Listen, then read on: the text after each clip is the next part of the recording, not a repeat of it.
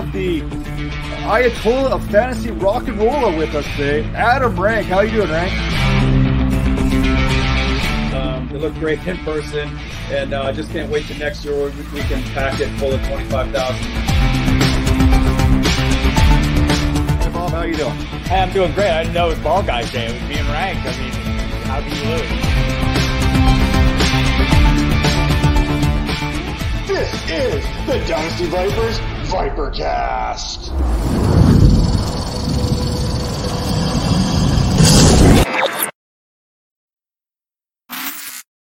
It's time to go behind the grind, presented by the Fantasy Points Media Group. And today we have the champ. The champ is here, the Kings Classic Auction champ from 2020, 2021. And I think there's a few more like championship belts kind of hanging in Drew Davenport's wall of fame right now. Look, I don't know, you can't really see anything because of all the TVs there right now. But I mean, you're talking about the champ of champs is joining us. And this whole fantasy football thing, this is just his side hustle, man. This is one of the most busiest dudes out there right now. Make sure you tune in. Make sure you follow him at Drew Davenport FF. Drew, how are you doing today? There you go. Fantastic, man. This is cool. I appreciate that. Man, you're hyping me up. You're making me feel like I'm really something. My head's going to get bigger as the show goes on. Thank you for having me. So, I don't know if you caught part one here. We talked about auction draft strategies, and basically this is how I'm trying to, catching more bees with honey, a wolf in sheep's clothing here, so to speak, kind of getting into Drew there a little bit now, pumping him up a little bit, getting him a little bit confident going in the auction draft just to crush him. Actually, I'm in the Len Dawson division, so it doesn't really matter, but hey, that's what we're here for. But we got to kick this off because we all love music, and I need to know right now, if you were a closer in the Major League Baseball, or if you were a WWE superstar, what would that ring music be? What is that music to introduce you to the people going to sound like? Boy, oh boy, starting off tough. So the music I listen to is pretty chill. But you know what? You want to hear something funny? I swear I'm not trying to be a 22-year-old, but I've really gotten into Jack Harlow lately. So, you can do whatever you want with that information. I think I'd have to pick something from Jack Harlow right now.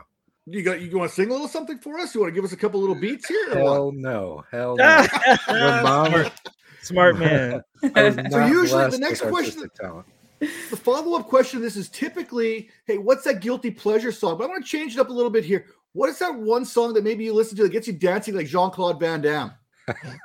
Oh yeah, you know what I'm talking about. That's my favorite GIF in the world. Oh gosh. So what gets me dancing, man? I don't know. That's good. I'm old school. So I'm 46 years old. Can I just, some Snoop, give me some Dre, give me some Bone Thugs. I mean, I'm old, but that's, I love, those are three of my favorites. So I'm trying to think, I'm trying to put your age here. You said 46. So I don't think I'm stating something out of the ordinary here. You kind of want to go a little bit old school with the music. I was thinking maybe throwing a little bit of the Beach Boys there, maybe a little bit of the Surface there, little wipe out, a little bit to allude to your surfing abilities. Talk about that surfing ability you have going on. I don't have a lot of surfing ability. I like to surf, but I'm stuck in Ohio. I came to that whole thing because I had a roommate in college who was obsessed with it. He would get like a surfing magazine in the mail. This is in the infancy of the internet days.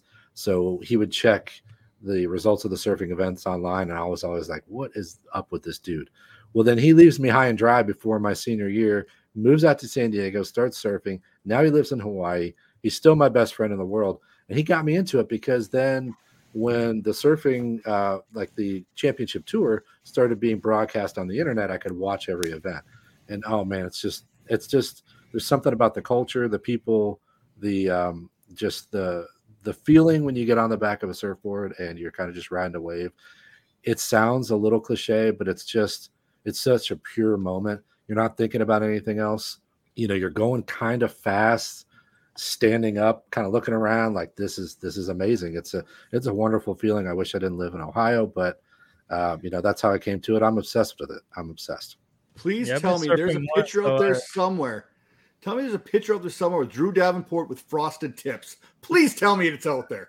Matt, Wow. it is 1,000% out there. It's not on the internet, but I have frosted tips back in law school. 100% it's out there. That's funny. Yeah, but I know what you mean about surfing. I went to Hawaii on vacation, and I mean, I wiped out like 100 times, and I was kind of sore afterwards. But like when you're out there and on the waves, it is something different. Let's talk about young Drew. Let's get to know him a little bit. Did you play any sports as a youth? Yeah, I played everything. It was a huge part of me growing up. Played soccer, tennis, golf, baseball. Didn't get heavy into football. I liked football, but I was better at the other stuff, so I stuck with that other stuff. And then soccer really ended up being my main sport that I turned out to be the best at. So I stuck with soccer through high school and played for some traveling teams, and then sort of hung it up until I got to be in college with some people who played. And I just played recreationally. It was kind of nice to do that after just grinding soccer for 3 seasons out of the year for my whole life growing up. Mm-hmm. I got back to playing it as an adult as something I enjoyed. So yeah, sports has just been a huge part of my life. Yeah, and who are some of your favorite players or teams growing up? It can be soccer, football, basketball, whatever.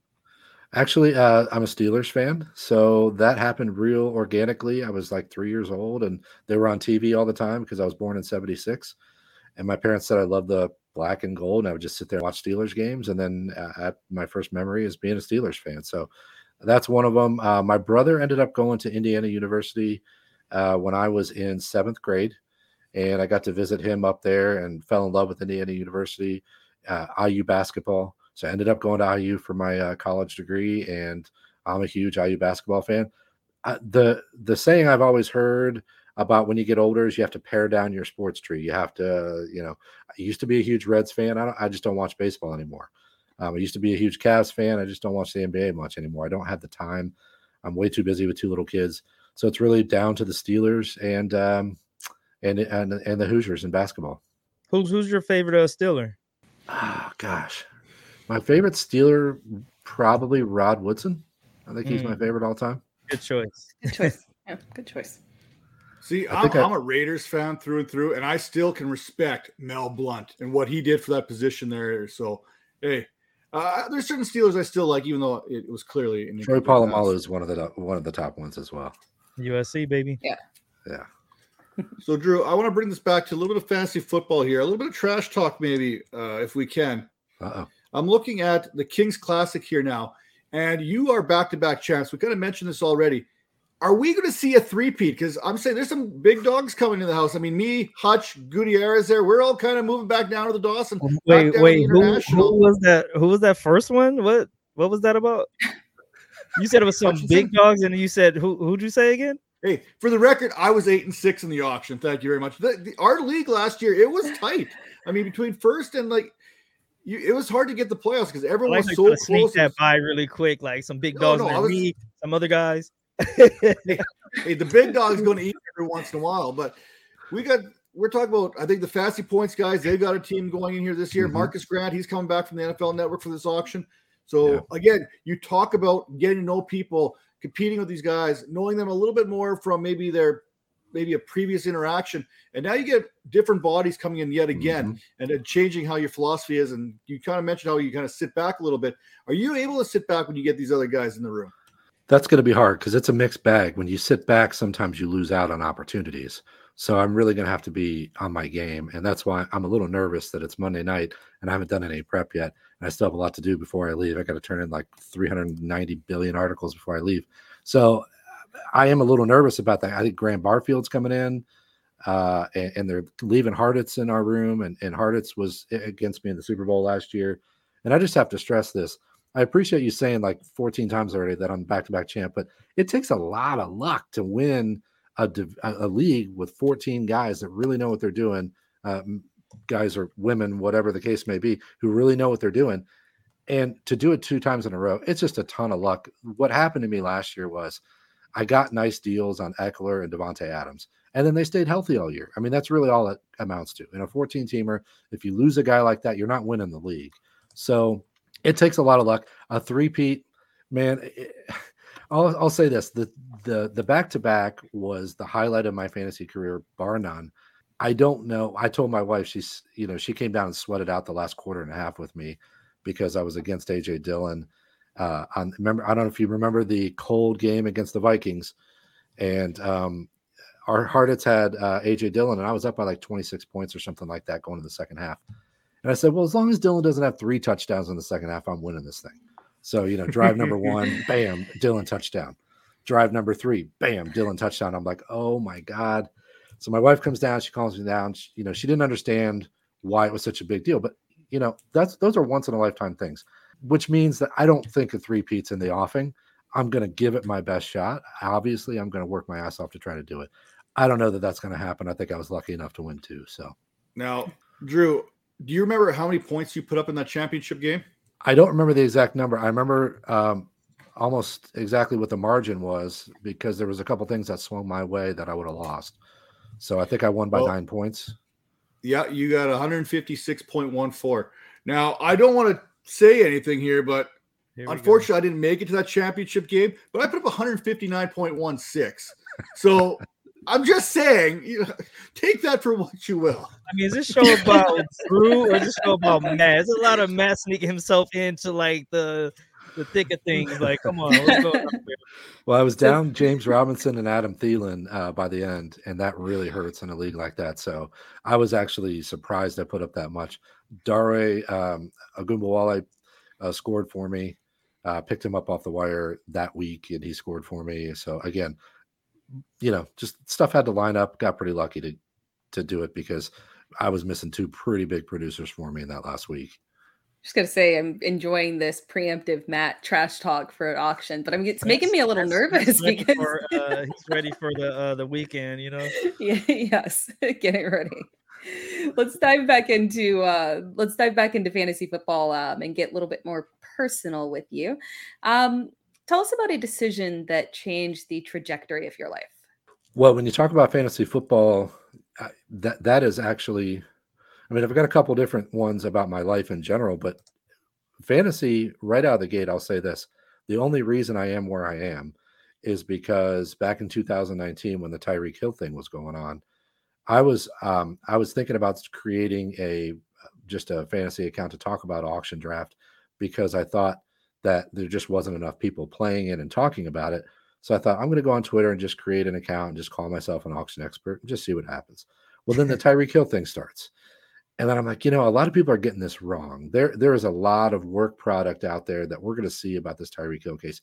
I ended up being completely wrong because the judge sealed all the records, but that's another story.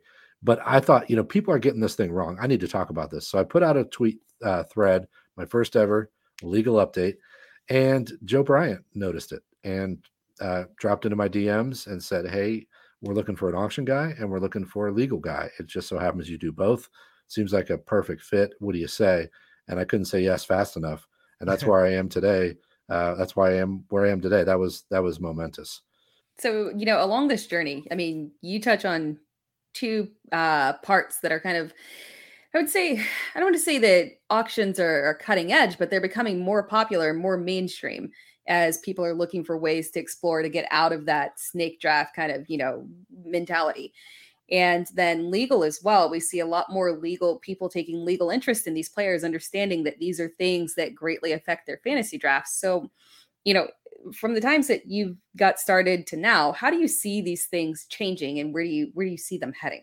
That's a great question. I do see that there is more of an excitement for auction drafting out there. And what I see a lot of, and maybe it's just because it's me and I'm looking for it, but I do, because it's such a niche that I think that you really have to sell people on why they should do it. And I know that sounds weird, but I always go back to the thing I talk about all the time when I'm like, hey, everybody, let's go do this fun thing this weekend. Like, let's go canoeing this weekend, or let's go, go to this show and whatever. You really have to force people to have a good time. I've never understood it, but you have to force people, get out of the house, come do something fun. People rarely regret when they step outside their comfort zone and go do something like that. So that's how I feel about auction drafting. I feel like you got to convince people that it's going to be fun before you even get to the conversation about why it's good for fantasy football, because it is so much more fun. I believe it's more fun. So I think that we're slowly making inroads. So to answer your question, I think it's going to be a painstaking process, because I do believe that people are just kind of, they like what they like, and that's okay, because I don't hate snake drafts. It's just that I think if you try auctions, you would say, why have I not been doing this? And so the challenge is, how do I convince people of that? If they aren't going to listen to me, they're not going to turn on my show to learn about auction drafts if they don't already think that they want to do it. So the trick is, how do I get people to care about it in the first place? And that means trying to take it more mainstream. I don't know that I have the answer for that yet. I just have to keep pushing and trying to convert people one by one, because it's going to be a tough process. Yeah. As I see things, I see more people asking and more people saying, why aren't you guys doing, as we're, talking about stuff, and people say, why aren't you doing more information on auction drafts? So I feel like it's coming along as people start to realize that, as you guys were talking about before, if you want DeAndre Swift, you don't have to be in a specific position to be able to get him. You don't have to reach. You don't have to try and adjust the way that you're drafting. You can go out and get your guys. So it's really interesting. I feel like I agree with you, the painstaking part, but I see people getting more interest in it. Yeah. And what I would say about it is, just real simply, you don't have to have a lot of skin in the game to go do it. Just go do a $5 draft with some people and just say, hey, we're just going to do a best ball, and just to do an auction. It doesn't even have to be something you play out. Just do best ball, $5, $10. So everybody has a little bit on the line, so they're going to take it seriously, because mock auctions will not help you. They won't give you an idea of how fun it is. It's fun when you actually have something on the line and people are going to play it to the end. So just, try it. As soon as you do one, you're going to say, that's something I got to do again. Well, I'm no chemist, but there's something about whatever gets released when you win one of those auction bids, whether you've overpaid or not. I mean, you get excited. Then you're like, oh crap. It's the different emotions that come with an auction bid. There's anger, there's love, there's excitement. It's everything all in one little 20-second, 30-second. Or if you're doing one online, is there anything worse than that timer going all the way down to 1 second and then someone putting a bid in and it goes back up to 30 seconds?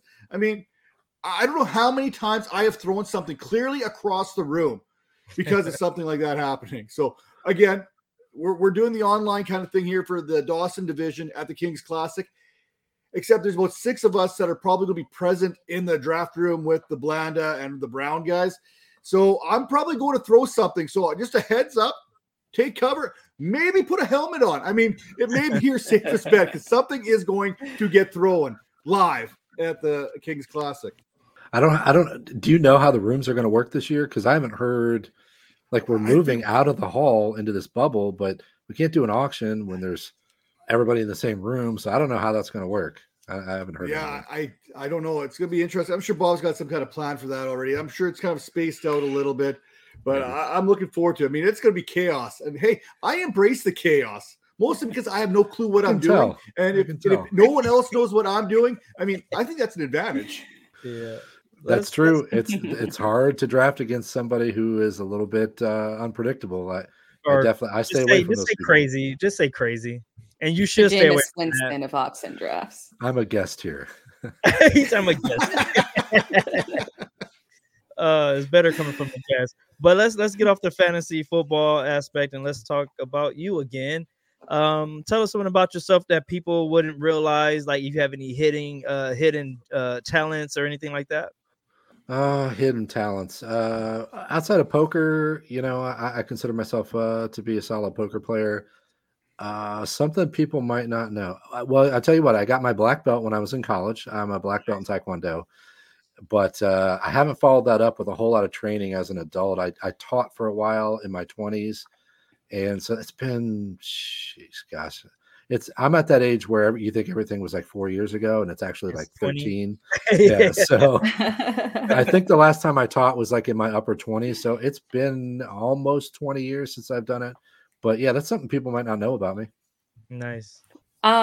Keeping kind of on this trend, we talked about in season versus off season a little bit earlier. But I have to ask, in season versus off season, let's say in season, is it more stressful doing fantasy football or being a lawyer?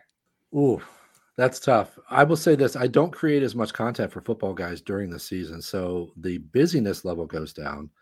I think that doing what I do is actually something that can be both things, because when I'm in court on certain days, I have court like 3 out of the 5 days of the week. I'm in the office the other 2. When I'm in court, it's literally the most stressful thing in my life because you're really the ringleader when you're the public defender. That sounds kind of funny. You would think it's the judge or the prosecutor or something, but they're all waiting on you because they'll schedule you on a Monday afternoon. I might have 25 cases. So I have to be between 11:30 and 2:30. I got to rip through 25 cases. So everyone's waiting on you. The client expects something of you. The prosecutor's waiting on you. The judge is waiting on you. And they're all coming at you from different angles. Judge wants you to move the cases because he doesn't want his docket clogged. The defendant has a right to be represented zealously and fight their case. And then the prosecutor wants you to plead everything so he doesn't have to have trials. It's you get pressure from all the angles. You really feel the pressure. It's a ringer like you wouldn't wish on anybody. Yeah. But then the days I'm in the office, man, it's pretty laid back, because I work for the public defender. If we take care of business and we take care of our dockets, they generally leave us alone. So there is a push and pull there. But I'd have to say when I'm in court, it's easily more stressful being a lawyer. So the next question is a little personal. What's on your YouTube playlist? Cat videos, Perry Mason episodes, Law and Order. Like, what are you working with over there? Okay, so I'm going to be real honest here. I hope you're ready for it. So I have, well, first of all, the obvious one. I watch a lot of surfing videos. Kelly Slater. I'm obsessed with Kelly Slater. He's one of the coolest dudes to ever walk the planet. So I watch a lot of that stuff.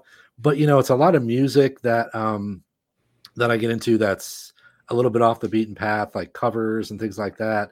I'm currently obsessed with Jack Johnson and Kelly Slater covering the song "Home" together. I went through a little Miley Cyrus Jolene phase there, and it's pretty weird. It's really good, Major. Come on. What's that? He's shaking his head. I said, Major, it's really good. I really like her cover of Jolene was yeah, she's so talented. She might be a weirdo, but she's so talented. Way too nasally for me. Like Miley's a little too nasally. Yeah. Well, I can get that. I can get how she's off-putting for sure. Some other things probably, I get into comedians a lot. So Same. I'm a huge John Mulaney fan. So I'll watch him. I'll watch Bill Burr, Dave Chappelle. Although Chappelle's really trying to piss people off. I'm trying to stay even because I think he's a great entertainer. But that's a different story. Yeah. So comedians, music, like live music. I'll watch Dead shows. I'll watch Buffett shows. And then a lot of surfing. So we've talked about poker a little bit. We've talked about your day job there as a lawyer. We've also talked about auction drafts. Part of me seems to think that these three are basically intertwined in one way, shape, or another. I mean, very similar mindsets. So I need to know, would Kenny Rogers, a.k.a. the Gambler, make for a good lawyer? Well, I tell you what, you're right. There is a lot of interplay between these things because a lot of what I do, people don't realize this, but a large part of my job is just sitting there while my clients lie to me all day. Because I don't know why, but when you represent them, they think that they somehow need to tell you this other version. I've been doing this so long, I can tell when people aren't being truthful with me. And so really watching people's body language and seeing how they act when they lie, that plays into my job, auction drafting, poker. It kind of weaves its way all the way through. That makes sense. So yeah, it's a big part of my life. And I think I was just forced to learn it, not because that was something I knew I was going to have to deal with. It just sort of happened organically. And here we are. That's something that now I'm good at because that's all I've done for 20 years. Yeah. So if you weren't the FF auction expert or the lawyer, what would you be doing? I'd be living in Hawaii with my buddy. Surfing, huh? yeah, I'd be surfing. I say this all the time. I met my wife at my job, so that gave me my family, my wife, my kids. I wouldn't take that back for anything in the world. But if you're talking about hypothetical, yeah, absolutely. I'd be probably living in Tahiti, Hawaii, something like that, and just surfing and trying to work a minimum wage job to eat every day. It would have been a beach I bum. forgot to mention. I forgot to mention that Twitter basically intertwines with that too. You just mentioned how you're used to people lying to you all day. I mean, that's basically Twitter in a nutshell as well. Now, next question here on our docket is: when you're looking at fantasy football, what has fantasy football taught you about yourself? That's a great one. I think the first thing that pops to mind is it's taught me that I'm a pretty cautious person by nature. That I don't really love volatility. I don't like a lot of risk taking. And I know that that's antithetical to some of the ideas in fantasy football. So I have to really push myself. But I think that that's great because it's made me aware of my limitations. And it's a problem with my poker game too. It's definitely a hole in my game that I'm a little bit too cautious. I'm a little bit too willing to sort of accept that, hey, this person has me beat in this hand. I'm going to fold and fight another day. That's kind of been my way I play fantasy, the way I play poker. And I think that's just a large part of my personality. I think that probably comes from my mom. She was a bit of a helicopter parent. And I think that's been drummed into me, into my personality. So it definitely leaks into everything I do. See, we can learn a thing or two. You could teach me to be a little bit more cautious, and I could teach you not to know as much. I mean, I was always taught you can never beat an idiot in an argument, right? They will bring you down to their level and then beat you with experience. And that's my whole goal when I go into about just about every single thing in life. Well, I'll tell you what, I have a little bit of an obsessive part of my personality too, that I can't stand losing. And so I have this like doggedness when I'm in the middle of a tournament or in the middle of an auction draft. Like nobody is going to work harder than me in this moment and beat me because I was sleeping on something or because I didn't prepare or because like that stuff drives me wild. I'm going to lose plenty of times for other reasons, but I don't want that reason to be because I didn't try hard enough or I didn't work hard enough or I didn't prepare. Right. It's obsessive, unfortunately. The mama mentality. Yeah, not the worst quality in the world. We've talked a lot of people actually, talking about the Fantasy Football Expo, the King's Classic, and relationships we know are very important within this industry of fantasy football. Who are one or two people within the industry that you really respect that have helped you along the way? Well, I don't want to be cliche, but there's a lot of them, and I don't want to leave anybody out. Joe Bryant was big in bringing me on board, but I think that one of the conversations that I'll never forget was a conversation I had with Sigmund Bloom right after I got hired. And he made the analogy that he said, you're coming into the office and you're flipping on the lights in the auction division and you can do whatever you want with it. And he said, there really isn't anybody out there doing auction stuff that you can really point to and say, this is the guy that you go to for auction stuff. And he said, that can be you. And I thought to myself, man, you're ridiculous. Like you're just talking to a new employee. You're trying to make me excited. You're trying to get me pumped up to do some work. But he was right. And 100% was correct that there's a little niche there that need to be exploited. I'm trying to do that. I don't know if I've made it yet, but I'll never forget that conversation with Sigmund. And then I'll say this, that Mike Tagliere was, and again, I don't like name dropping but he has had such an impact on people that I realize what kind of person it takes to be that, because I get messages all the time. Can you help me with this? Or can you help me with that? I try to respond to all of them. I can't get to all of them. I've never heard a Mike Tagliere story that like, hey, I wrote him and then he didn't write me back, or he was this or that. He was just a prince of a man. I want people to think that way about me. It's really, really hard right now to get to every DM and every response and every tweet. And man, I practically kill myself trying to do that and beat myself up about it. But I learned that from people who genuinely understood that what we're trying to do is help people. We're not here for our own, pride or aggrandizement or however you want to say it. We're really here to help people. That's why we got into this. Now I know some people are in it for the money or fame or whatever, but most of us, we got here because we want to help people. We love fantasy football. I try to keep myself grounded around that. And I think that comes from guys like Joe Bryant and Sigmund Bloom and Mike Tagliere. So I've just had, I'll even point to Matthew Berry. I mean, he came on my show. He committed to coming on my show before I had a show, which is wild to me. In March and April of 2021, I was thinking and conceptualizing my show. And I'm like, well, is anybody going to care? So I reach out to Matthew Berry and say, do you want to come on my show? He writes me back, yeah, Drew, I'd love to come on your show. And I was blown away. And then I realized, that's because he knows what it's like. He knows what it's like to be there and to be scrambling and trying to make your way up. And I look at those kind of guys and think that's what I want to be. That's how I want to be. Nice. So let's put a nice little bow on this one. Last question here.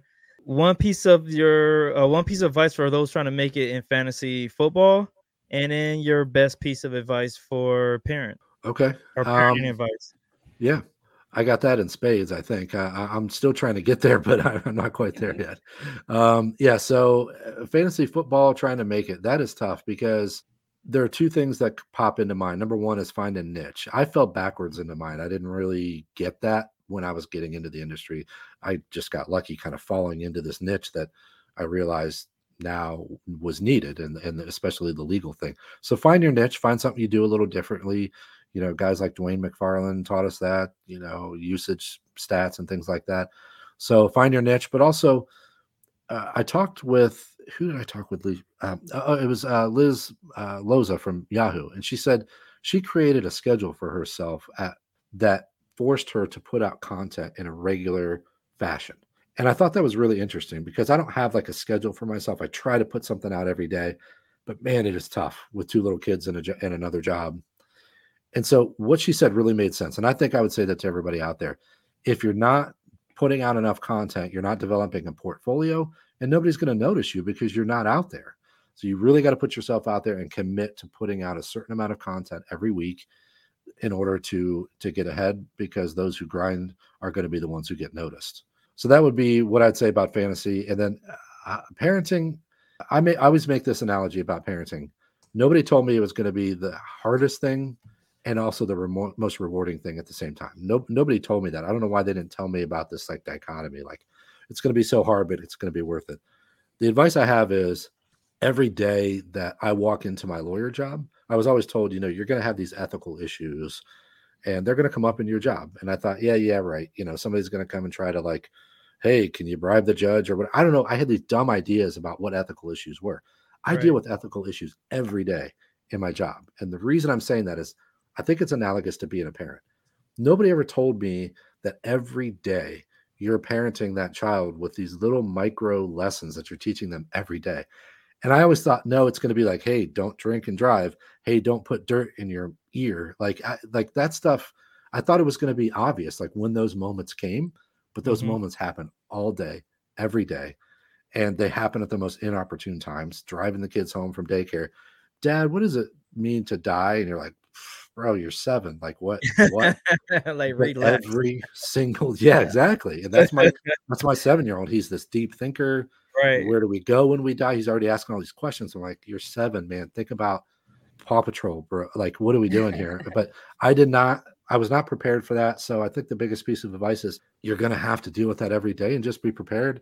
And the best thing you can do is just be honest with your children about how you feel about it. Like, hey, I don't necessarily know that answer perfectly, but here's what I know about it. And kids appreciate that, and they understand that you're being honest, and they latch on to that more than you think. So talk to them like a person, right? That's like that's one of my favorite things I do with my daughter. Even when she was little, I talked to her like she was a person. I never did the Google Gaga stuff. Like, hey, this is what it is. And now she's like a well-adjusted young adult. Yep. I hope I get there, man. It's tough. It is tough. I'll share some tips with you off the air here, because if it's happened, I've seen it in my experience here so far. So I got plenty of good, bad, and ugly stories to kind of talk about there.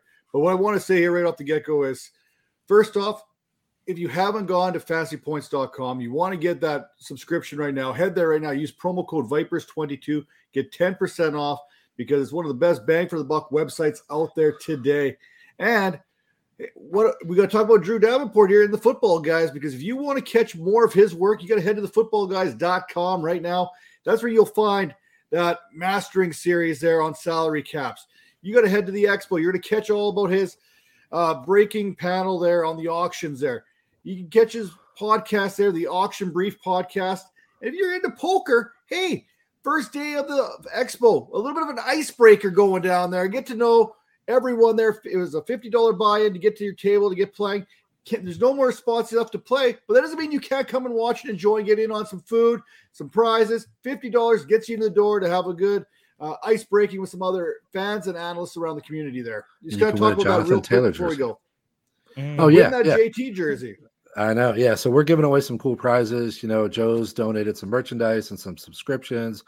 And then I got, you know, some things like a bourbon basket, wine basket, you know, just things of that nature. And then we have some cool memorabilia, Keenan Allen mini helmet that's signed. And then, of course, the crown jewel, the JT Royal Blue autograph jersey. So $50 gets you in the door for the food and the fun and the mingling, kind of kick things off right.